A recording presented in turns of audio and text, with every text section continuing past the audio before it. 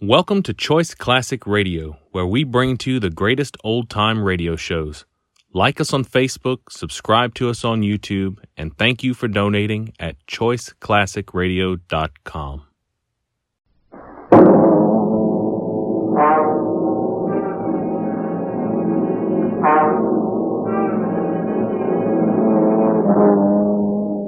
Had a hard day at the office? Backache from bending over a hot stove all day? Want to get away from it all? We offer you Escape.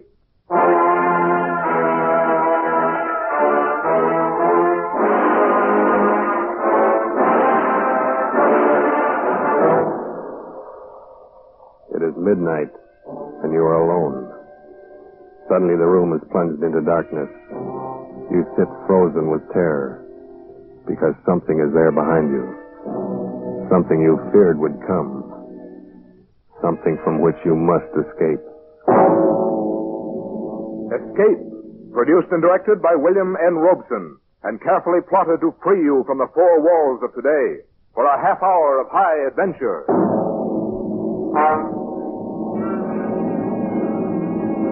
Tonight, we escape to London, and a world made strange and terrifying by the workings of an ancient barbaric curse, as Montague R. James tells it in his weird story, Casting the Runes.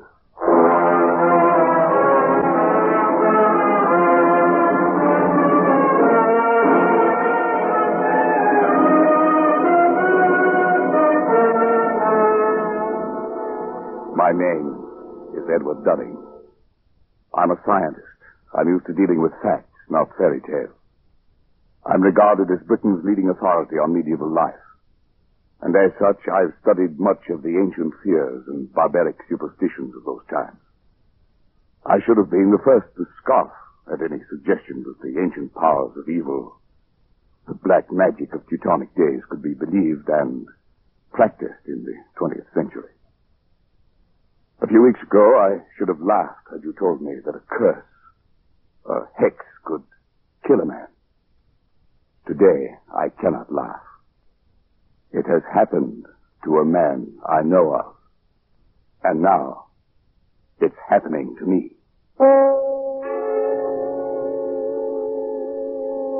My first presentiment of danger came on that day a few weeks ago when I dropped in to see Alfred Smythe, Secretary of the National Science Association, and found him in a state of irritation.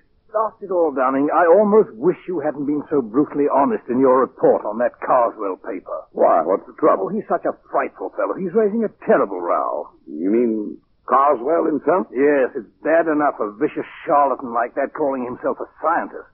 But now he's taking all his vindictiveness out on me. Sorry, old chap. It's really me he'd like to get at. As a matter of fact, that's just what his last letter was about. He wants to know what supposed authority wrote the report rejecting his paper. You didn't give him my name. Heavens, no. As a matter of fact, Dunning, I haven't and I won't, and for a very special reason. Call it silly, call it crazy, call it what you will. I have an uncanny feeling about that man Carswell. Why? Do you know anything about him? Nothing. I've never seen him. I only know that he wrote a paper called The Truth of Alchemy. It was hopeless. Precisely. And why was it hopeless? Well, besides being abominably written, it was supposed to prove that alchemy, black magic, and such rot actually exist. I think the man really believes it. Undoubtedly he does, and that's what I mean.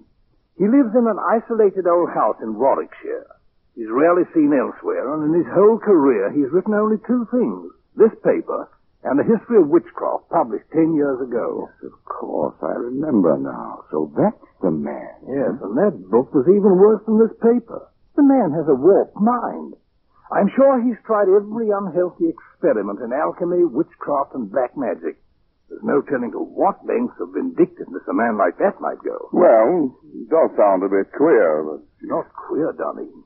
Evil. Oh, come. Man has a right to believe what he likes. He has a right to be angry with me. Here I've glibly scoffed at the man's life's work. Well, perhaps I'm being overly suspicious and imaginative, but I think there's more than anger involved here, Edward. This may sound fantastic to you, but, well, John Harrington wrote the report condemning that witchcraft book of Carswell's 10 years ago. 3 months later, Harrington was dead. But, Alfred, what's the connection? Harrington died under very peculiar circumstances. He was walking home alone late one night, and suddenly he screamed, broke into a run, lost his hat and stick, and climbed up a tree. A dead branch gave way. He fell and broke his neck. No one's ever been able to explain why it happened. Come now, Alfred, surely you're not suggesting... I don't know what I'm suggesting. I only know that after he reviewed Carswell's book, John Harrington didn't have a moment's peace. Now you've written an unfavorable review of this paper. If I were you, I should keep that fact well hidden. Alfred, well, that's ridiculous.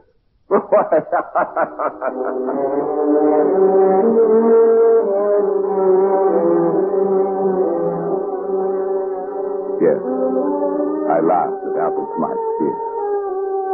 How could I have known then that I was to feel the same terror, the same agonized fear which gripped the heart of John Harrington as he crouched, panting on the branch of a tree, for another moment or two of life, while beneath him the thing came closer and closer. I'd almost forgotten the incident when, a few nights later, I was riding home on a late train. I was half drowsing in my seat, barely keeping awake by looking idly at the car card. The man directly opposite me must have been doing the same, for suddenly I heard him say, "Here now, what can that one be advertising?" I followed his eyes to the window beside my head. What I saw brought me bolt upright in my seat. In memory of John Harrington, died September 18th, 1937, by falling from a tree. 3 months were allowed. Blimey, what do you say that means, sir? Well, I don't know. But I did know. Smythe had been right. The affair with Carswell was not over, but only begun. I asked the conductor about the card, but he was as puzzled as I was.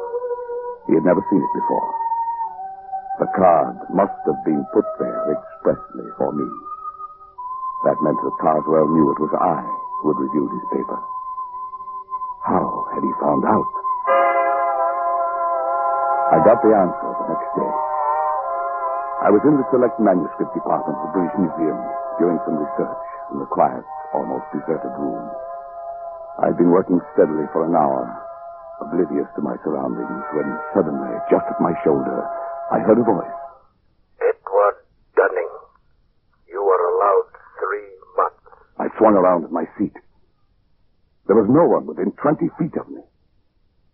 I sat for a moment, shaken, and then I stooped to pick up the papers I had brushed to the floor. I straightened up to find a stout, elderly gentleman standing in front of me. Excuse me, sir. Yes? May I give you this paper? I think it should be yours. Oh, yes, so it is. I thought I had them all. This one seemed to have slid across the floor. Thank you very much. Not at all, sir. Good afternoon.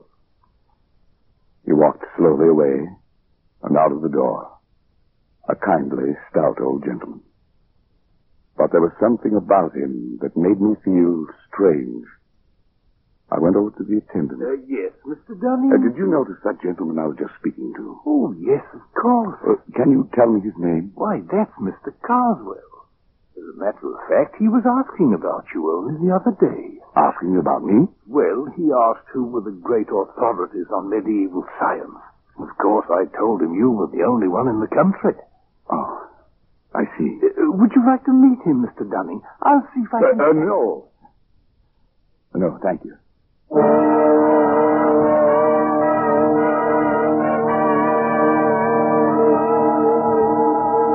It was as simple as that. Now Carswell knew. What would be his next move? What was I to expect? I reached home at dusk, and trouble stood on my doorstep in the long face and stooped form of my family doctor. I had to upset your household arrangements, I'm sorry to say, Dunning. I've had to send both your servants to hospital. But what happened? Something like termine poisoning, I should think. It's nothing serious. Well, what could have caused it? Well, That's the rather odd thing. They tell me they bought some shellfish from a hawker and had it for lunch. I've made inquiries, but I can't find that the hawker called at any other house on this street.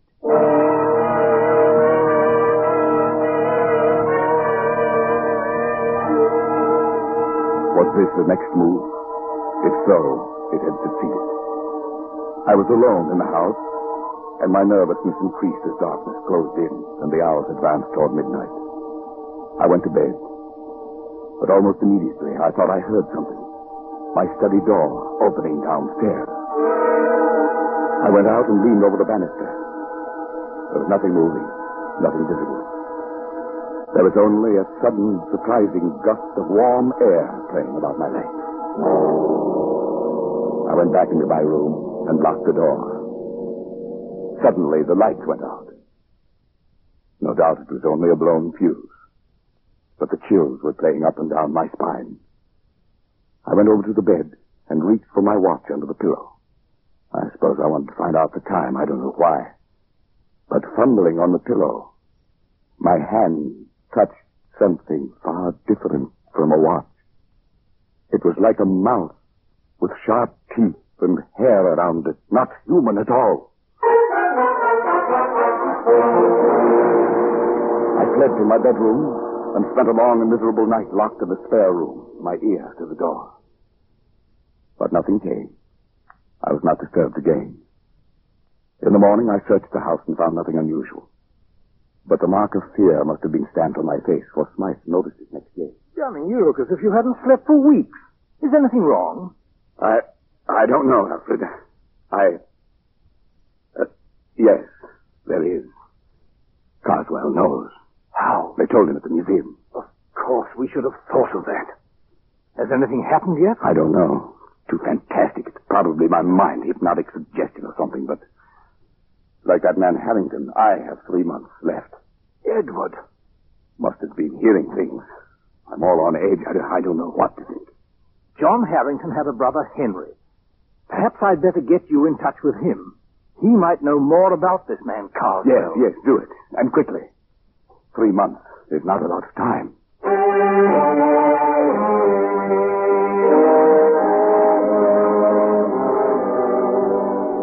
It was arranged. That night, I found myself walking down the dark street that led from the railway station to the Harrington home. It must have been along this same street that John Harrington had walked that last night. Where he had broke and run. It must have been one of these trees bordering the lonely road in which he had spent his last horrible moments. The way was dark, and there was no living soul in sight. And suddenly, complete terror gripped me. Somehow I knew that I was being followed. At first I only felt it, and then I heard it. I walked steadily on for a moment, my stomach like ice. It was getting louder, coming closer. Unconsciously, my step quickened. I could barely control myself. I wanted to scream and run. The thing came closer and closer.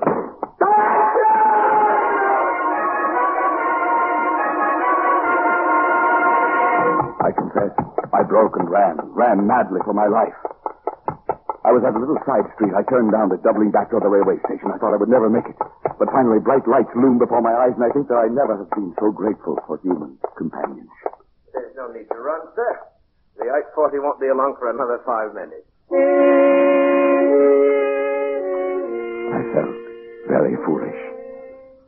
I couldn't bring myself to walk back down that street to Harrington's.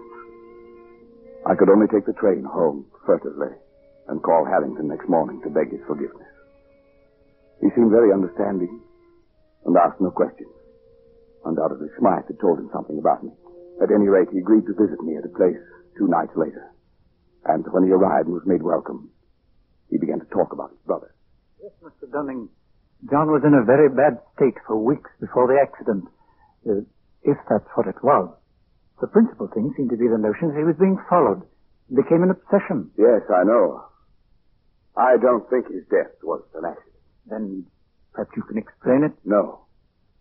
But I have one clue. Your brother reviewed a book very severely not long before he died. Just lately, I happened to cross the path of the man who wrote that book. And his name, of course, is Carswell. That's right. As far as I'm concerned, that does it. Before he died, John was beginning to feel, much against his will, that Carswell was at the bottom of his trouble. Why? Well, it doesn't make sense. None of this does. But tell me. My brother liked music. He went to all the concerts in town, and he made a hobby of collecting the program. One night, about 3 months before his death, he brought one home and showed it to me. I nearly missed this one, he said. It seems he'd lost his and was hunting for it under his seat, and a neighbor, a rather stout elderly gentleman, offered to give John his. The kind gentleman was Mr. Carswell. Undoubtedly. I started to leaf through the program and noticed on the second page some rather curious letters, carefully written there in black and red ink. Neither of us could make much of it, except that the letters seemed to be runic. Runes. Runes, of course. Well, John thought it might be important, and debated whether he shouldn't try to return the program to the stout gentleman. But just then the door blew open, and a gust of air, a strangely warm air, blew into the room. In a flash, it took the program and blew it straight into the fire. Yes, your brother was right. He should have returned it. There's nothing to be done then. No, perhaps not. But do you know what runic letters mean? Well, they're old pre-Druid script, I believe. The kind of writing the barbaric tribes used long before the Romans invaded Britain. Yes, that's right. Casting the runes, they used to call it in the old days. Casting the runes. What do you mean? Well, it was a curse, a hex.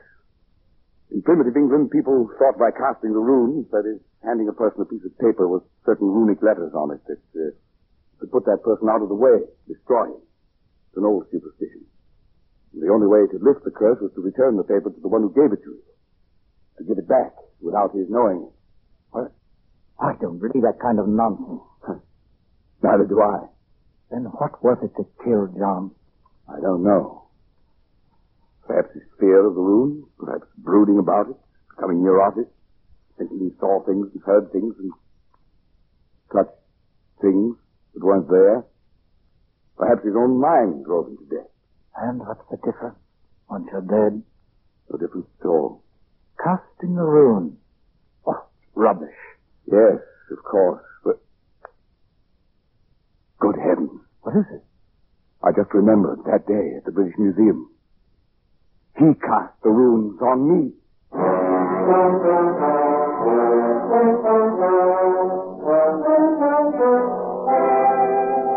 I went swiftly to the writing table, Harrington close behind me. My portfolio was there, full of the scribbled notes I'd been working on that day in the museum. And as I took it in my shaking hand and began leaping desperately through them, one strip of thin, white paper slipped and fluttered toward the open window with uncanny quickness. But Harrington was even quicker and slammed the window shut just in time. Got it? Well, thank heaven. If it were lost or destroyed, like your brother. Then you wouldn't be able to return it to Mr. Carswell. Here, look at it.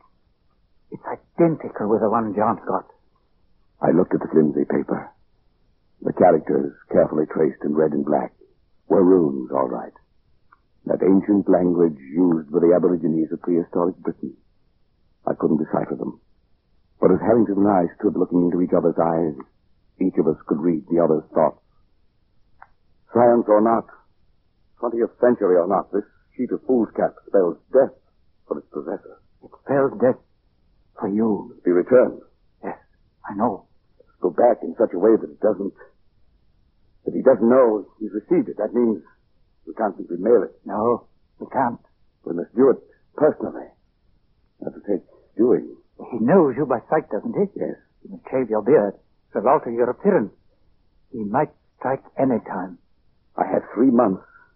That's what the warning said. You've got to make good on his stunning.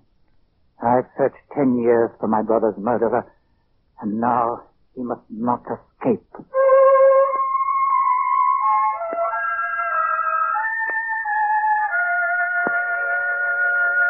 I dare not go near Carswell. So Harrington volunteered to keep a watch on him, to let me know when our chance came to return the runes, if it was ever to come. It was only a night or two after Harrington was there that I arrived home and found the calendar had come in the mail.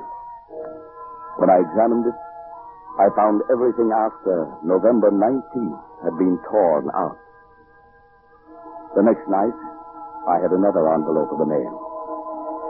This time it was a woodcut, an illustration torn out of a book, showing a dark, moonlit road and a man walking on it. And right behind him came a huge, dark shape, some awful demon creature. Under it were written some lines from the Ancient Mariner, and as I sat alone and read them aloud, I felt that now familiar gust of warm air playing about my legs. The man walks on and turns no more his head, because he knows a frightful fiend doth close behind him tread.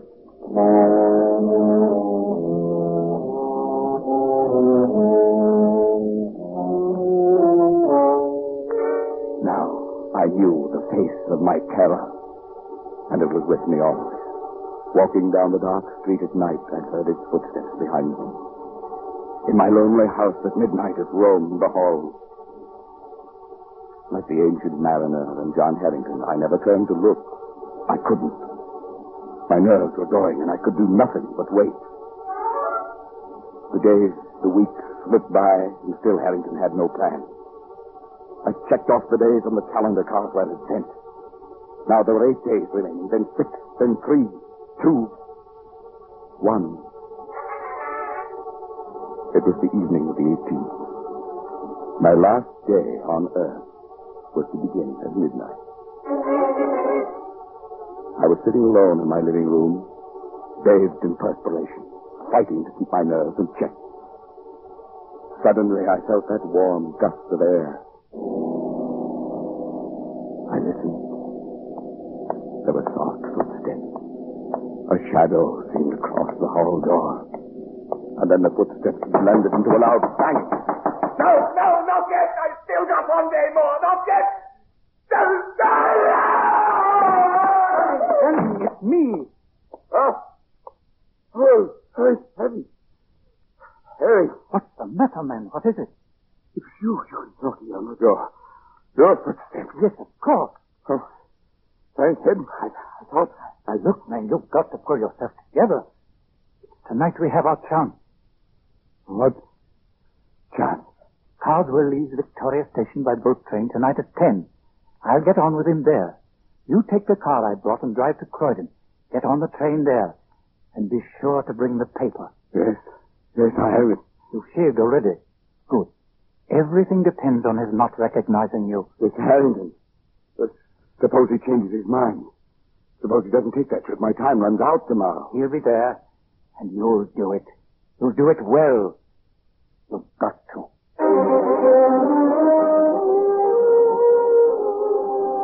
I stood on the platform at Croydon, my mind in a daze. I thought the train would never come, but it did. I saw Harrington at the window. He stared coolly at me. Of course, there was to be no sign of recognition. I entered the coach and slowly made my way down the aisle to the compartment where Harrington sat. Opposite him, staring full into my face, was Carswell. He looked up as I sat down. His eyes were heavy-lidded, his face bland. It was impossible to tell whether he knew. The train started. The next stop was Dover, the end of the line. My last chance. It was time to cast the rule.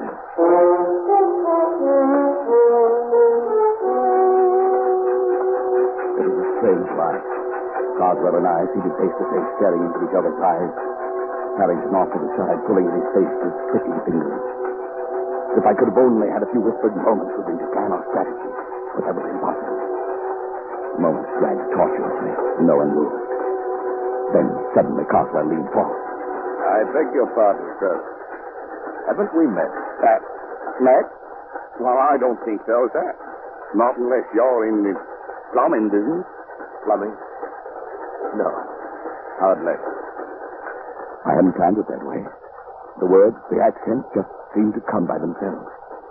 And Carswell sat back, an enigmatic expression on his face. I wished desperately to know what he was thinking. Then suddenly he got up and went out into the corridor. It was my chance. I was about to slip over to his bag to see if there were a way to secrete the rooms within them, when I caught Harrington's eye and read a warning in them. Carswell from the corridor was watching, waiting to see if we recognized each other. I muttered a prayer of thanks I hadn't moved. Carswell came back and took his seat. As he did so, wild, exultant hope surged up in my throat. For something slipped off his seat and dropped noiselessly to the floor. It was his ticket case, and he didn't see it. Small cardboard ticket case with a pocket on the cover. If I could just get to it and slip that tiny piece of paper into that pocket. For 15 agonizing minutes, I sat there and stared at it. If only Carswell would go out. But he sat stolidly staring straight ahead. We were coming into the outskirts of Dover, the train slowing down. Suddenly, Harrington stood up, reached up to the rack above Carswell to get his coat and bag. I stared at him blankly for a moment, surprised by his sudden clumsiness. And then I realized what he was up to. The bag, the coat, the briefcase all came tumbling down upon Carswell. What's the devil? Oh, I say I'm sorry. I'm terribly sorry. Clumsy fool, you might have injured me.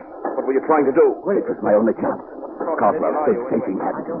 I reached down, got the ticket case, and with trembling fingers slid the paper into the pocket. He turned sharply to me, and I extended the case toward him. Excuse me, sir. Is this yours? Yes, my ticket case. Where'd you find it? Here on the floor. Must have dropped off when... Yes. I'm much obliged to you, sir. Not all. Not all.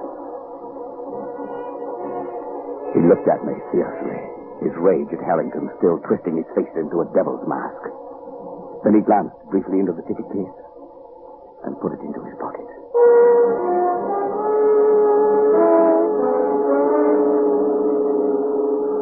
On the railway pier at Dover, Harrington and I followed a few steps behind Carswell. I felt like I might faint. Carswell went straight to the gangway of the boat, and there the purser stopped him. Does your friend have a ticket? My friend? What the devil do you mean? I'm traveling alone. Well, that's funny. I could have sworn there was another gentleman right there beside you. Walking just at your elbow. Well, there isn't. And I suggest you see an oculist. Oh, I didn't see. I just felt. Sorry, sir. Must have been your run. My mistake.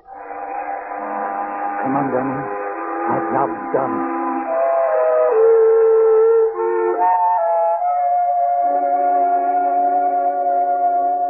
I didn't sleep that night.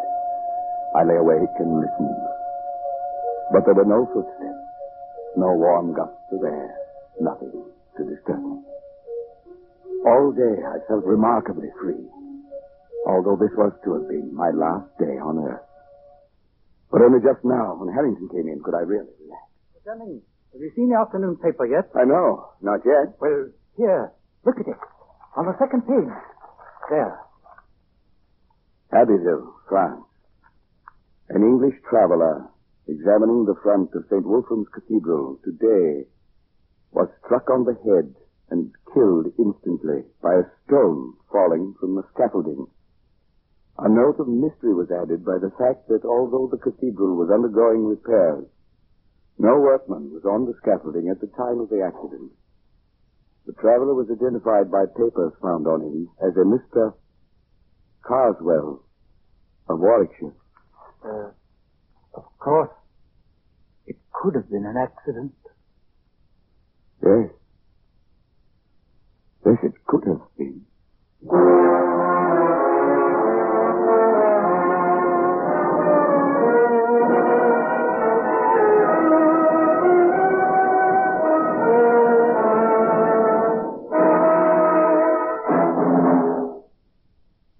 Escape is produced and directed by William N. Robeson, and tonight brought you Casting the Runes by Montague R. James. Adapted for radio by Irving Ravitch and John Dunkel, with John McIntyre as Edward Dunning, Jan Wolfe as Harrington, and Bill Conrad as Carswell. The special musical score was conceived and conducted by Cy Shure. Next week, you are trapped in a hidden valley, high in the Andes, walled in by sheer rock precipices, and surrounding you, closing in on you, is a band of blind men who want your eyes.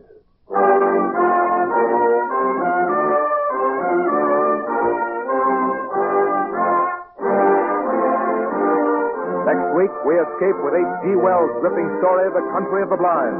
Good night, then, until this same time next week when we again offer you Escape. This is CBS, the Columbia Broadcasting System.